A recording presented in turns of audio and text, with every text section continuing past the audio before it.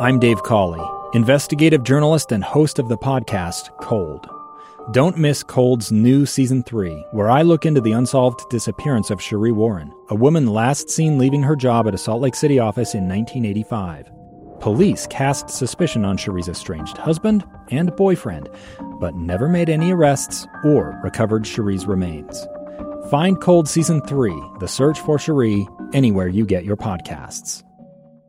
Inside Sources with Boyd Matheson. As we roll into the 4th of July weekend, it is about our Independence Day. A recent poll shows that the majority of Americans think that American democracy is in decline and will eventually cease to exist. Are they right? Is there reason for hope? I've talked about this a number of times this week, and as we get ready to roll into the weekend, I want to give you a couple things to think about as it relates to American democracy and where we really are. Not where our politics is, because I think that's a different place altogether, but where the country is, where the people are. And I want to go back to my conversation in New York this week with former Senator and former Vice Presidential candidate Joe Lieberman. And we talked about the future of the country. We talked about some of the pessimism that we see, especially from younger people, about the future of the country. And I want you to listen very closely to what someone who has been around the blocks politically and just in life experience has seen for himself, and what we all might want to start looking for as we roll into this holiday weekend. For a lot of reasons, people in America are more down on America and its future than they should be. I mean, we still are the freest country in the world, the country most full of opportunity, where you can go in a single generation from, poverty to being at the height of financial success or political power. So the first thing is to appreciate it, and in a way not be dragged down by the vicious dialogue between political leaders in our country today. In some ways, as you know, one of the great books about American democracy was written in the 19th century by a Frenchman named de Tocqueville, who visited here. And I think in some ways, one of the things that would be best for the American people is to travel. And when you travel, ask people around the world what their view of America is, because we are still the beacon of hope. We're still the light unto a lot of the nations. We're far from perfect. We've gone through some tough times now that are self-inflicted, and I'm thinking of political partisanship and division. But in this looming competition between us and China, let's say, people around the world really don't want to be dependent on China, because they don't want to live under a system that the Chinese have.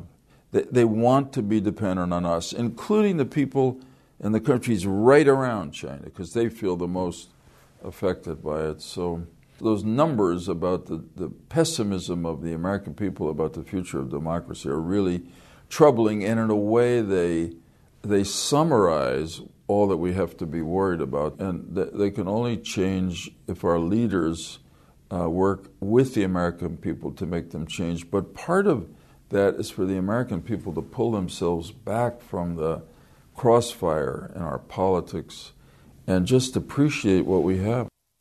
That's your first assignment for your 4th of July weekend, is to pull back from the crossfire of our politics and appreciate what we have. This is a country that we often talk about, the war on poverty that was started by President Lyndon Johnson. And the reality has always been that the war on poverty began in 1776. And we have created a nation where people have opportunity. Not perfect, plenty of problems, even institutional things that we need to overcome. But there is a path. And the constitutional republic that we live under has lifted more people out of poverty than any in the history of the world, because there's a chance, there's a path. And we should step back from our divisive politics and focus on the power of the American people, because that should give you hope and that should give you confidence. Now, I want to go back to my conversation with the former senator. Senator Lieberman talked about his grandmother, who was a Jewish immigrant to this country, and she provides a perspective I want all of us to be thinking about as we think about America, as we think about our freedom here in the future. Take a listen. I mean, we are blessed to be Americans. I grew up with that. My grandparents were all immigrants, and I always used to say my mother's mother, who we lived with for the first 8 years, and then she lived with us in our house. She was one of the greatest American patriots I ever met. Why do I say that? Because she had something to compare America to. She came from Central Europe, where she and her family had little economic opportunity. They were really impoverished. And she experienced religious discrimination as a Jew just all the time. My grandmother once said to me, you would have to be me, having come from where I came from, to know what it means to me when I walked to synagogue in this neighborhood, which was not a Jewish neighborhood. It was very mixed. And my Christian neighbors come up to me and say, "Good Sabbath, Mrs. Manger." Wow. So I later told that story, and I said, well, if you ask my grandmother where she was, she might not say America. She might say she thought she was in heaven. And we got to get back to appreciating all that we have as Americans, understanding that we have a lot of work to do to keep it as great as it's been.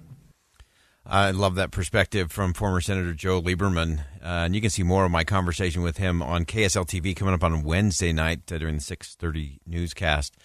And the senator sharing this experience. So there's a couple of things I want to point out that he said that I think are so vital to making sure we keep this amazing constitutional republic rolling forward.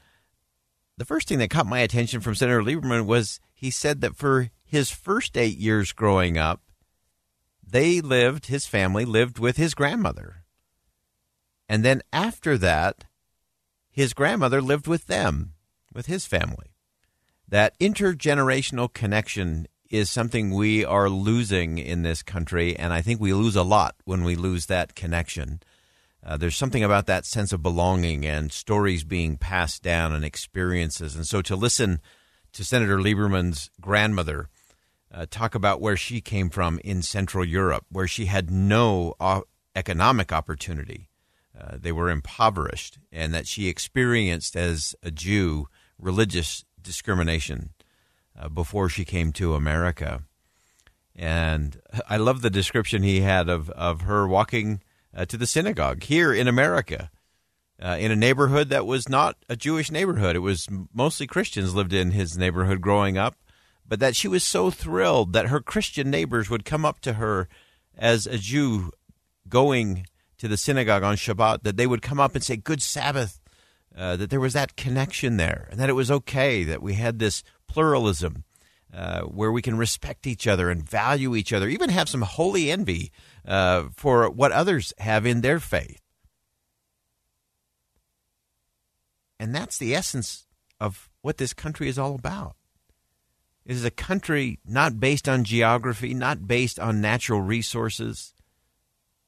It's based on an idea and a set of principles that is unique in all the history of the world. And regardless of where we are or how frustrated we are with issue X, Y, or Z, we still should be pretty excited that we are where we are. There aren't very many people in very many places around the world who would trade places with you today, regardless of what challenges you're facing today.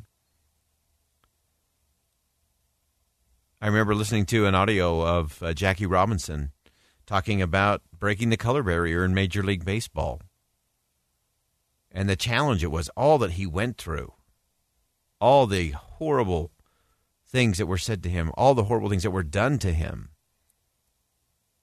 when he stood up and he crossed that barrier.